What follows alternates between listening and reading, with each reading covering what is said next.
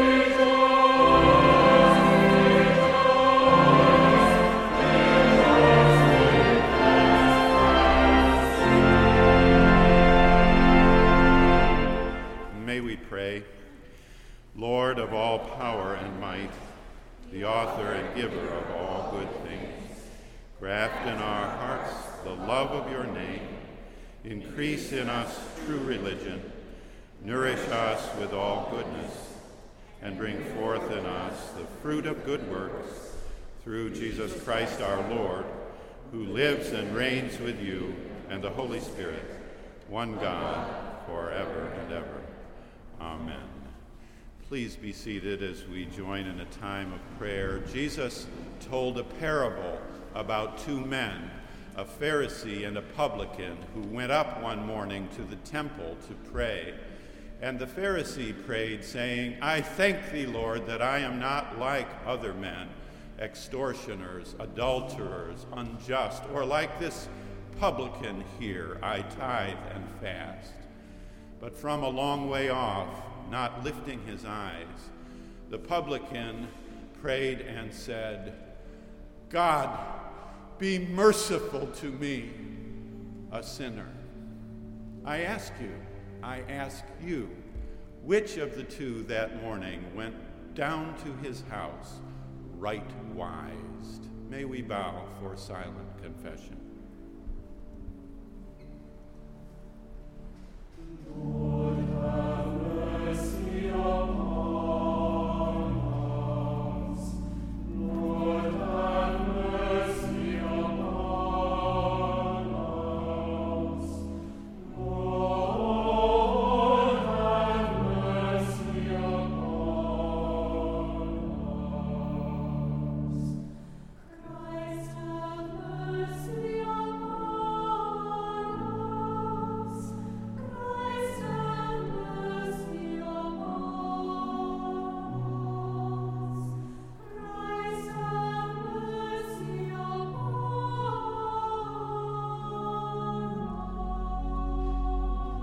us. Lord, have mercy upon us. Lord, have mercy upon us.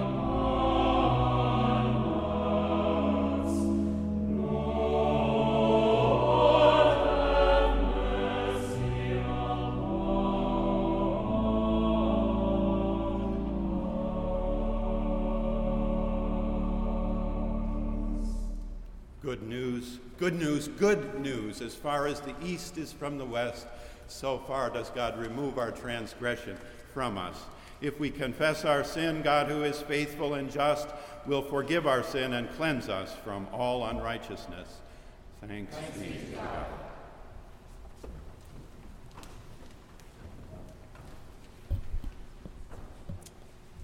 A lesson from the Song of Solomon, chapter 2, verses 8 through 13. The voice of my beloved. Look, he comes, leaping upon the mountains, bounding over the hills. My beloved is like a gazelle or a young stag. Look, there he stands behind our wall, gazing in at the windows, looking through the lattice. My beloved speaks and says to me, Arise, my love, my fair one, and come away, for now the winter is past, the rain is over and gone. The flowers appear on the earth, the time of singing has come, and the voice of the turtle dove is heard in our land. The fig tree puts forth its figs, and the vines are in blossom. They give forth fragrance. Arise, my love, my fair one, and come away. The word of the Lord. Thanks be to God.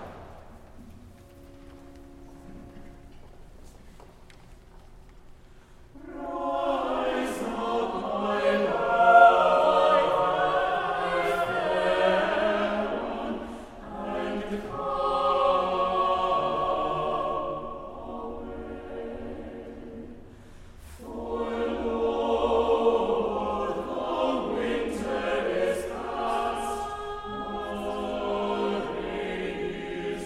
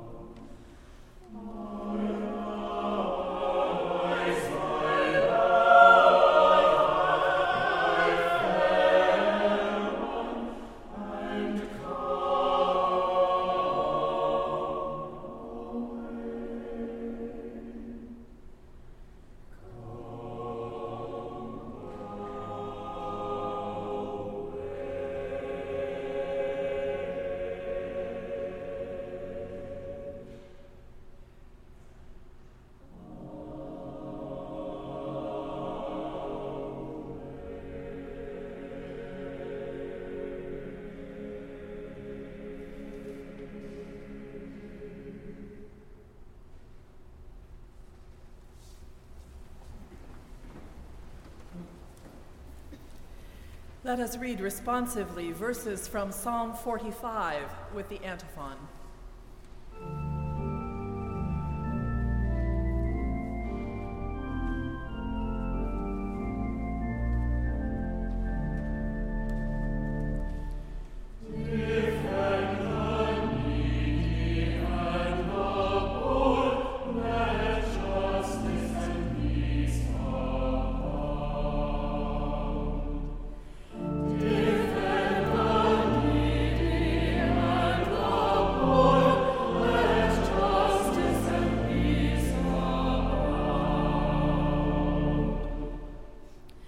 My heart overflows with a goodly theme. I address my verses to the King. My tongue is like the pen of a ready scribe. You are the most handsome of men. Grace is poured upon your lips. Therefore God has blessed you forever. Your throne, O God, endures forever and ever. Your royal scepter is a scepter of equity. You love righteousness and hate wickedness.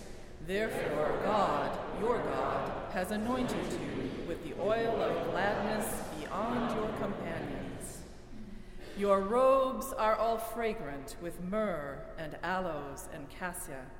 From ivory palaces, stringed instruments make you glad. Daughters of kings are among your ladies of honor. At your right hand stands the queen in gold of Ophir.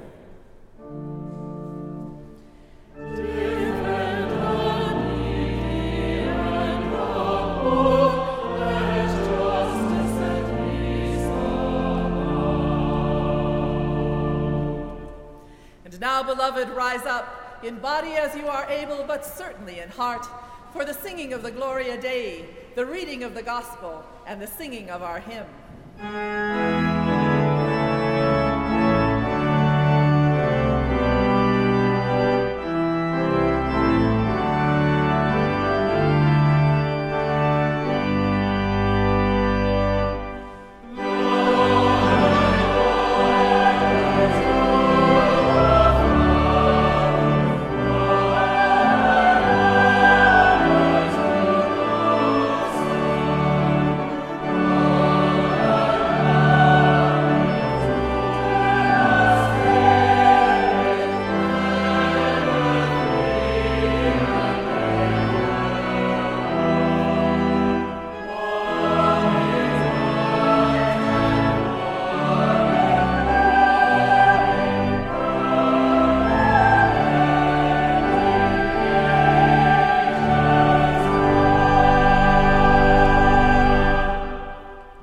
Gospel of our Lord Jesus Christ according to St. Mark, chapter 7, verses 1 through 8, 14 through 15, and 21 through 23.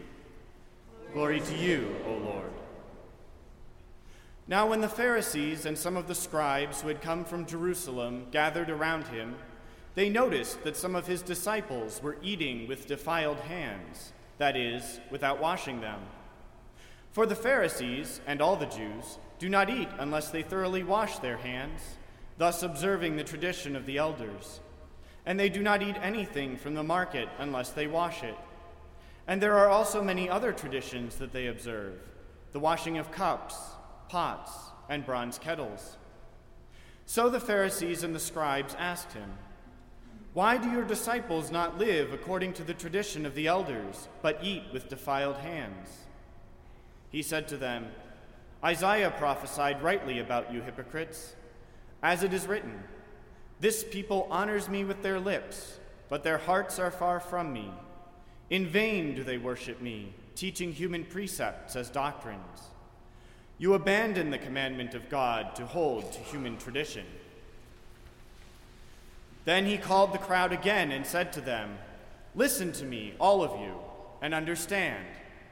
There is nothing outside a person that by going in can defile, but the things that come out are what defile.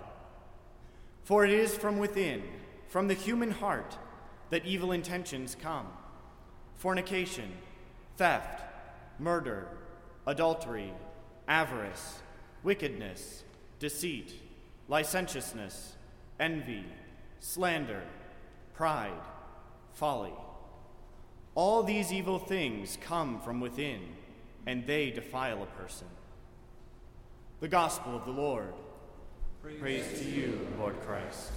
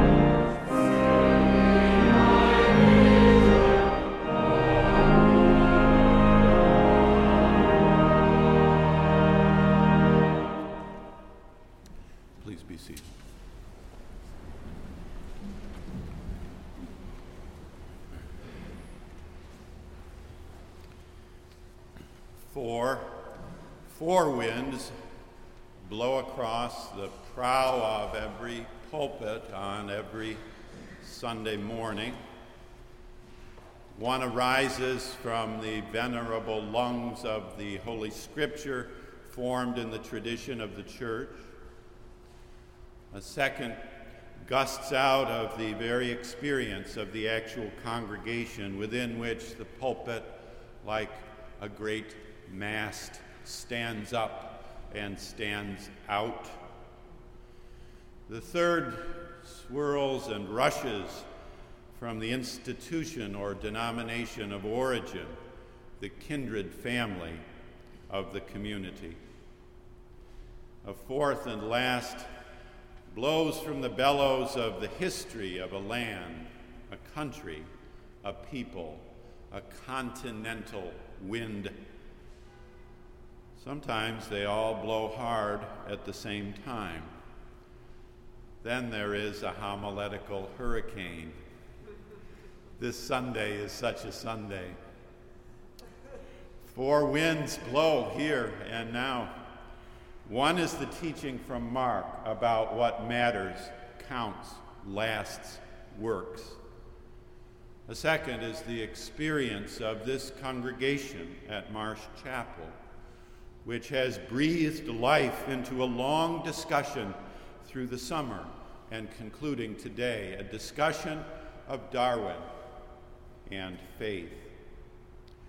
The third is a great sea tide of freshman students coming into Boston University, 4,000 noses and 8,000 eyes that are changing the world as we speak. A fourth and the last is the experience of grief across our country, and particularly in our region, and especially in our city, at the loss of a great leader, a last lion. Sometimes the four winds combine. Then there is a homiletical hurricane. This sermon is such a combination. Our lectionaries, first, of local church and of institutional connection and of country, are preceded in practice by the Scripture. For us, the Scripture is first, is primary as a matter of practice. It is primary because it functions so for us. Our readings this year are from the Gospel of Mark. You will want to know what we can say then about Mark's community, for the community gave birth to the Gospel, and the community is the primary focus of the Gospel, its intended audience. It is a community, by the way, facing and dreading persecution. Mark may have been written near Rome, perhaps just before the year 73 CE or earlier. His fellow Christians are Gentiles in the main, not Jews. He writes for them neither a timeless philosophical tract nor an ethereal piece of poetry. His is rather a message on target, as someone once said. Today's lesson from Mark is about table manners, pots, pans, cleanliness. We pause to note that cleanliness is not an insubstantial issue, neither socially nor religiously. John, cleanliness is next to godliness. Wesley, on the one hand, and our very own flu-conscious age remind us so. Further, the influence of the mind and heart upon the outer world is clear and has been clear from ancient times. Yet at one level, ours is nonetheless an inauspicious reading. For we know from other sources that Jesus stepped aside from the inherited requirements of the law. The Sabbath, he said, was made for man, not man for the Sabbath. Lest you doubt the severity, the radicality of this dictum, you may want to refer to the highly critical, remonstrant comments about it, which University Professor Healey Willan made here last fall. Declaring all foods clean allowed the inclusion of Gentiles, as this text affirms. And for Mark's community, largely Gentile, as the necessary explanations fit for non-Jews proves, this issue was inordinately important, as it is too for us. It here, this Mark 7, is the early planting, the seed, the taproot of just inclusion. Not the outward, but the inward. Matters, lasts, counts. Not the color, the gender, the orientation, but the inclination, the heart. In this sense, as Paul writes in Galatians, Christ is the end of religion.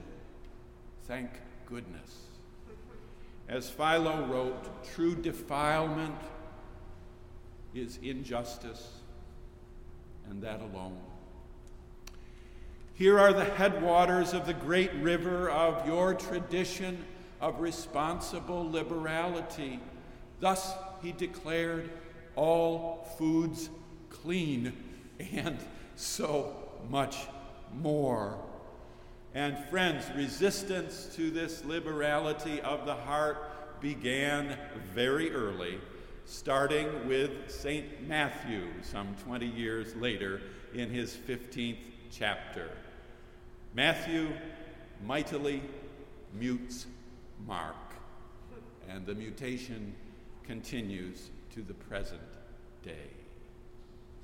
Set sail, dear ones, Set sail on a great sea of magnanimity. You will see rare beasts and have unique adventures.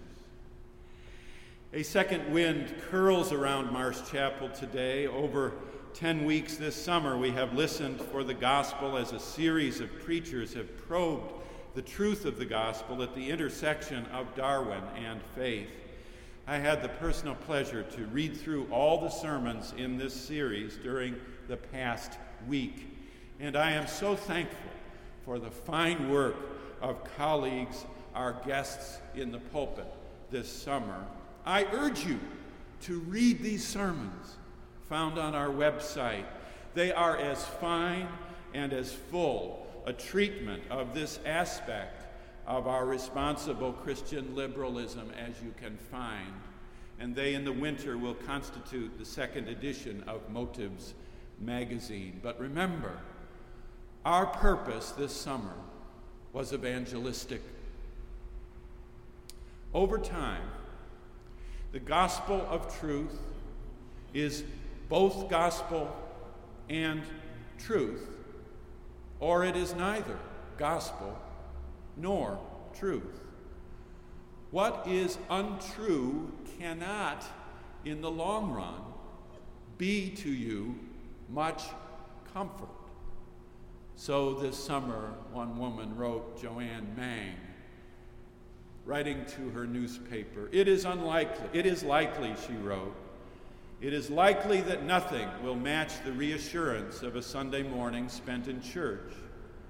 But for an ever-growing number of Americans, the conviction that the church is built on shaky philosophical grounds is more powerful than the longing for unconditional comfort.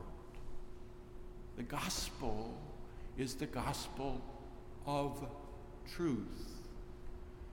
And of course, I reserve for myself one last word on the subject. It's still summer.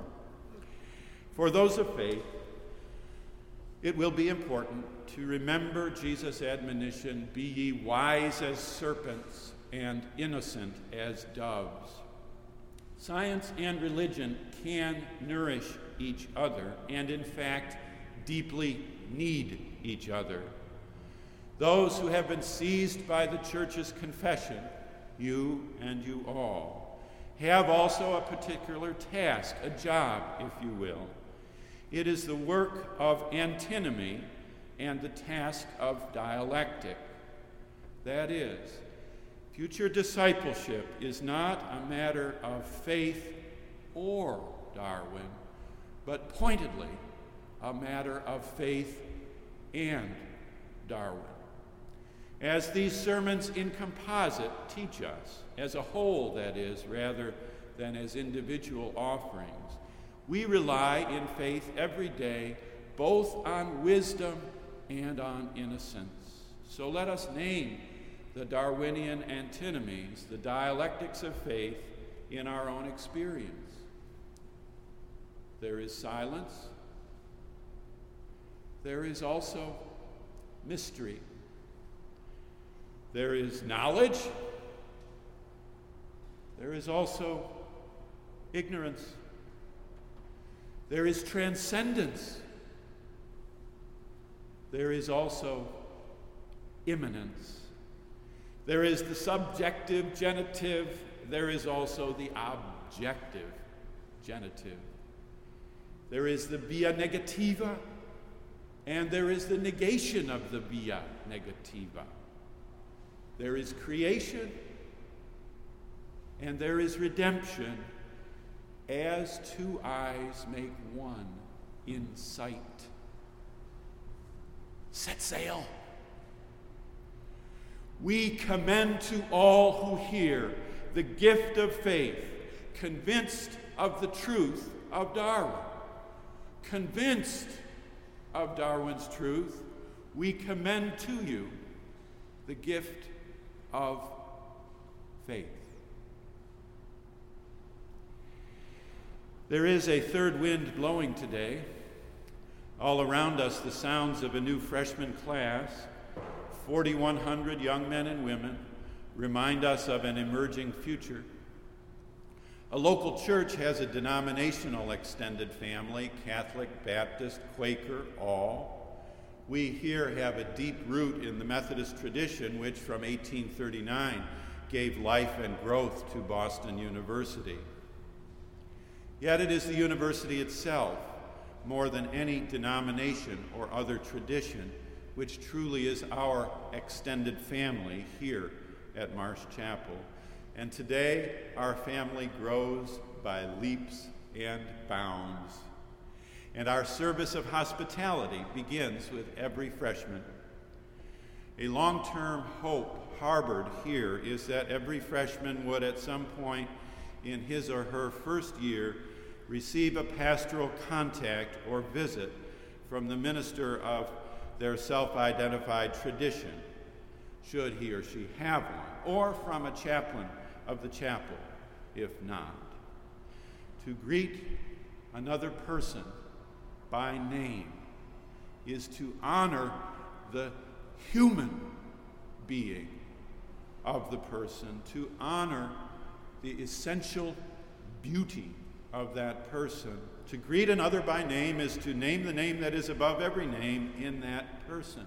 Now, friends, we are an urban community. We are a northern campus. We are a large university. We are a multifaceted, largely secular institution. So we have every reason to strive to be 200% as human, as hospitable, as welcoming in our treatment of each other as might be the case elsewhere. And our service of hospitality begins right now, this Sunday, this week. Nor is this service the province only of those assigned to student work. It is your work, you who have identified with the ministry of Marsh Chapel. These young women and men are all our children, and they have been blown ashore to a campus that can be daunting, even to the most mature. And they swim in a culture that is not always or only flowing with milk and honey, not always or only flowing with compassion and kindness. There is a harshness to the river in which they swim, one with another. And at its worst, that cultural river can resemble a sewer. And it is not fair to blame the fish for the quality of the water. So here you are. You make a difference this week and this year. You will, I know, to some 18-year-old who someday will be your age too. 3 years ago, this week, a young woman from Atlanta came to worship. Our ushers somehow discovered that she had been an usher in her home church, and in a human way, that is, speaking to her, they welcomed her to community and to service, and for 3 years, she helped by ushering to lead our service. And last May, the usher team celebrated her graduation in grand style. She is with us still, even though right now she is a graduate student in a school in Michigan. An invitation opens a door to music, to service, to study, to fellowship, to ministry, to community.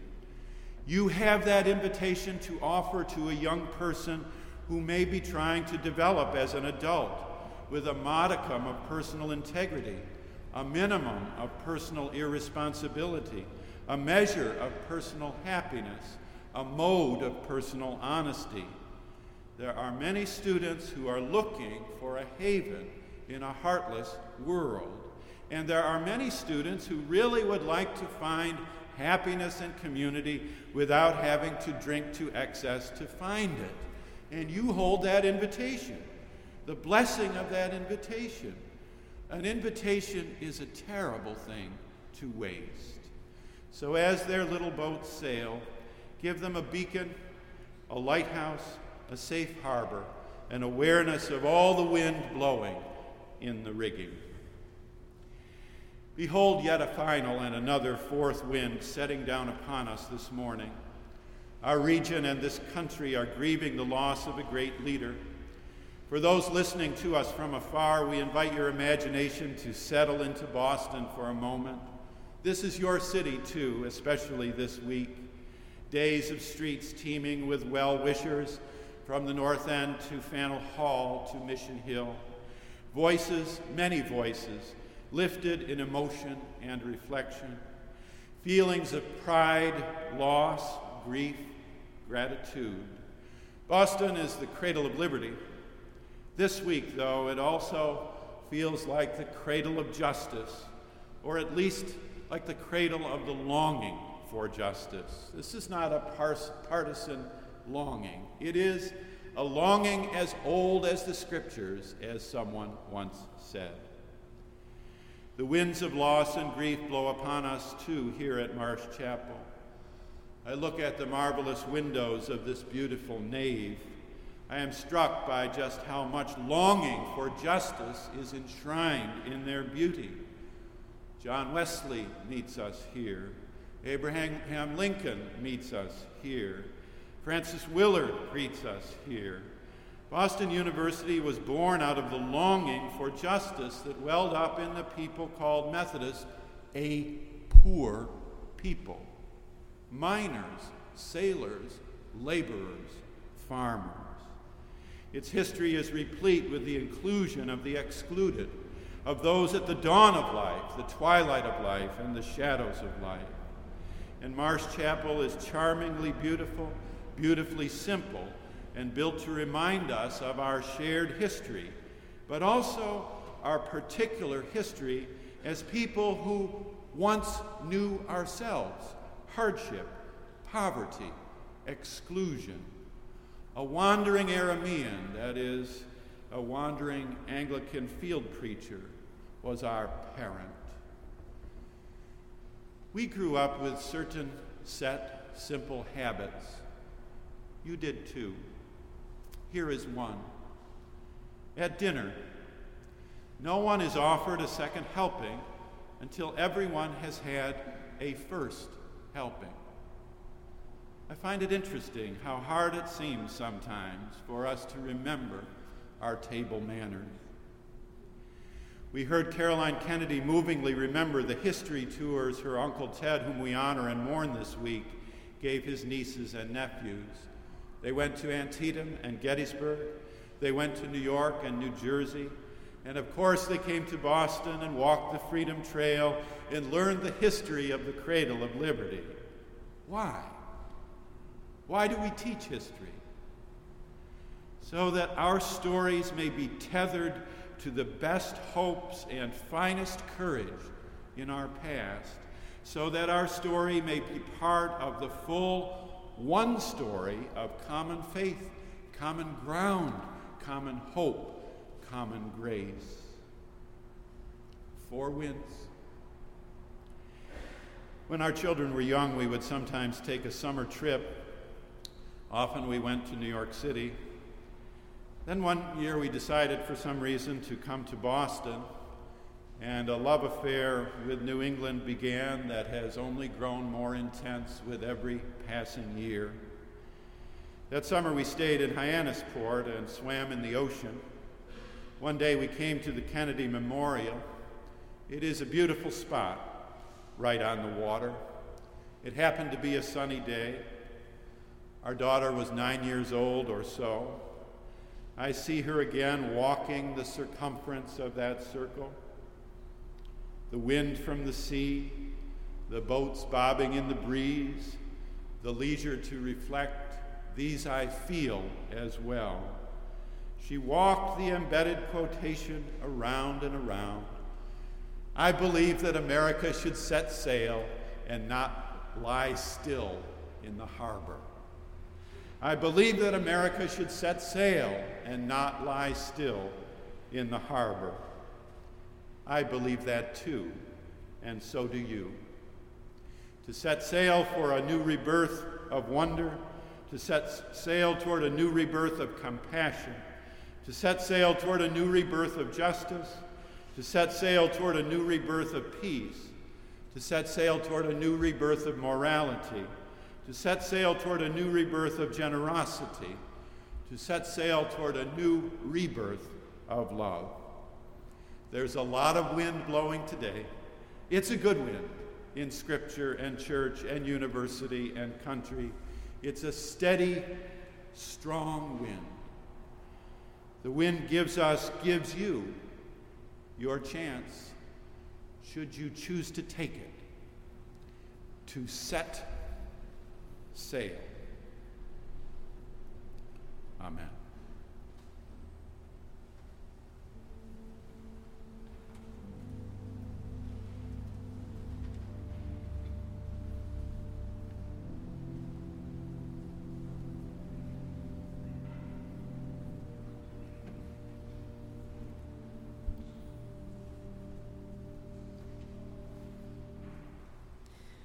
As we enter into this time of supplication, I invite you to pray in whatever posture best connects you with God. Come, kneel at the communion rail, stand where you are, speak in another language, or simply stay where you are. Now, please join me in singing "Lead Me, Lord," as printed in your bulletin.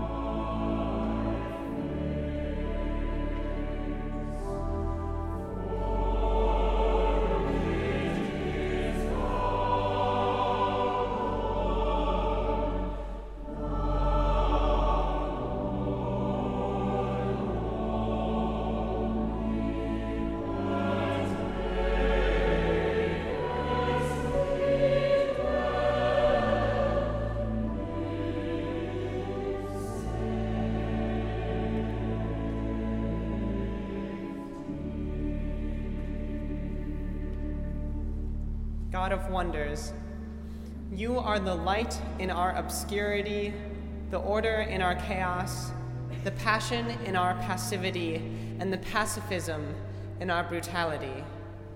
For that we come together to worship you, because you lead us out of slavery and through fire and across the choppy waters. When life becomes unbearable, O Lord, we turn to you. Please be present with us in the suffering of our body in times of war and violence, the suffering of our mind in times of anxiety and depression, and the suffering of our spirits in times of apathy and pride. And in the moments where we are free, and the fires are quenched, and the waters still, let us not forget to celebrate your glorious love in our lives. Every morning brings new light to the world, from which we might see the goodness of your creation. Indeed, open our eyes and hearts, O God, so that we might walk in gratitude. Because surely we do bear a heavy load, but there is nothing greater than the weight of glory that is in all of your works and all of your creation. Bless each of our hearts with thanksgiving, God. Bless the hearts of our leaders and laborers, teachers and students, sisters and brothers. When we are filled with gratitude, there is no room for bitterness, there is no room for pride, and there is nothing that can stop us from coming together with one voice. And so, with one voice, we pray for our moments of suffering and celebration. We pray for all people in the words that Jesus taught us to pray at all times, saying, Our Father, who art in heaven, hallowed be thy name. Thy kingdom come, thy will be done, on earth as it is in heaven. Give us this day our daily bread, and forgive us our trespasses, and we forgive those who trespass against us. Lead us not in temptation, but deliver us from evil. For thine is the kingdom, and the power, and the glory, forever.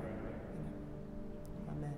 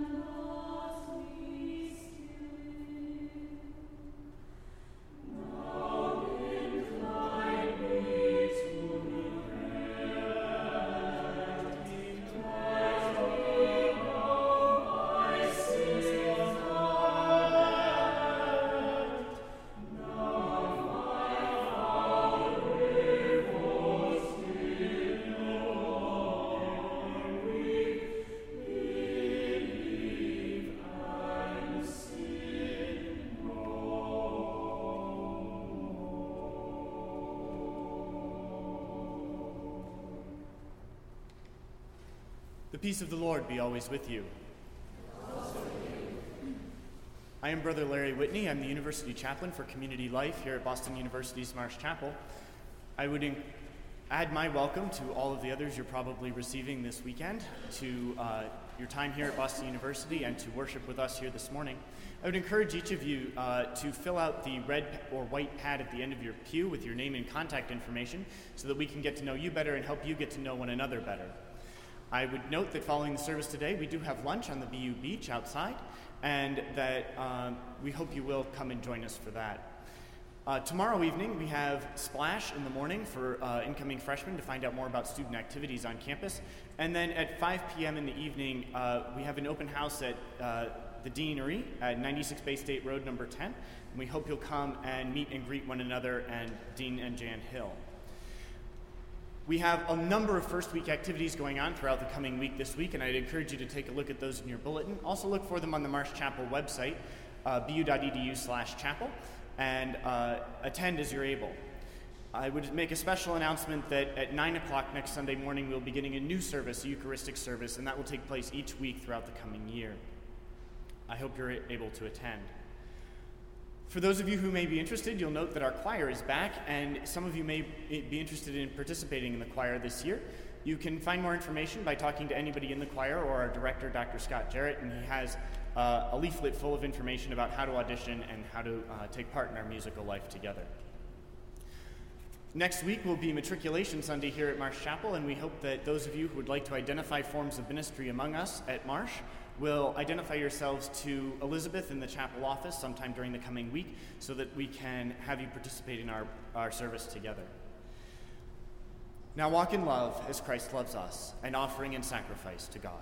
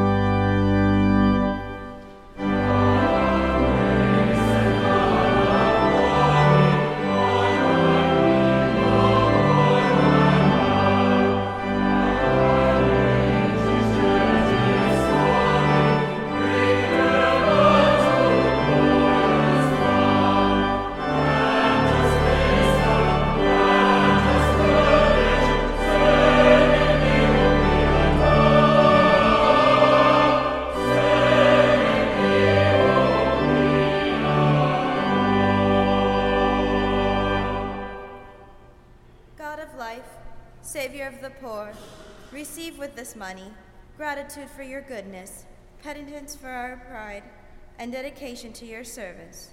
In Jesus Christ our Lord. Amen.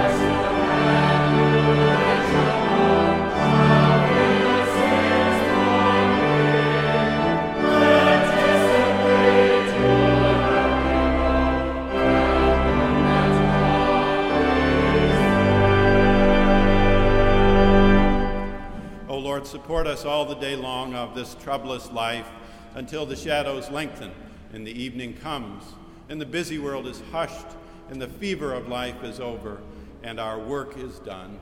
Then in thy mercy grant us a safe rest, a happy lodging, and peace at the last through Christ our Lord. Amen.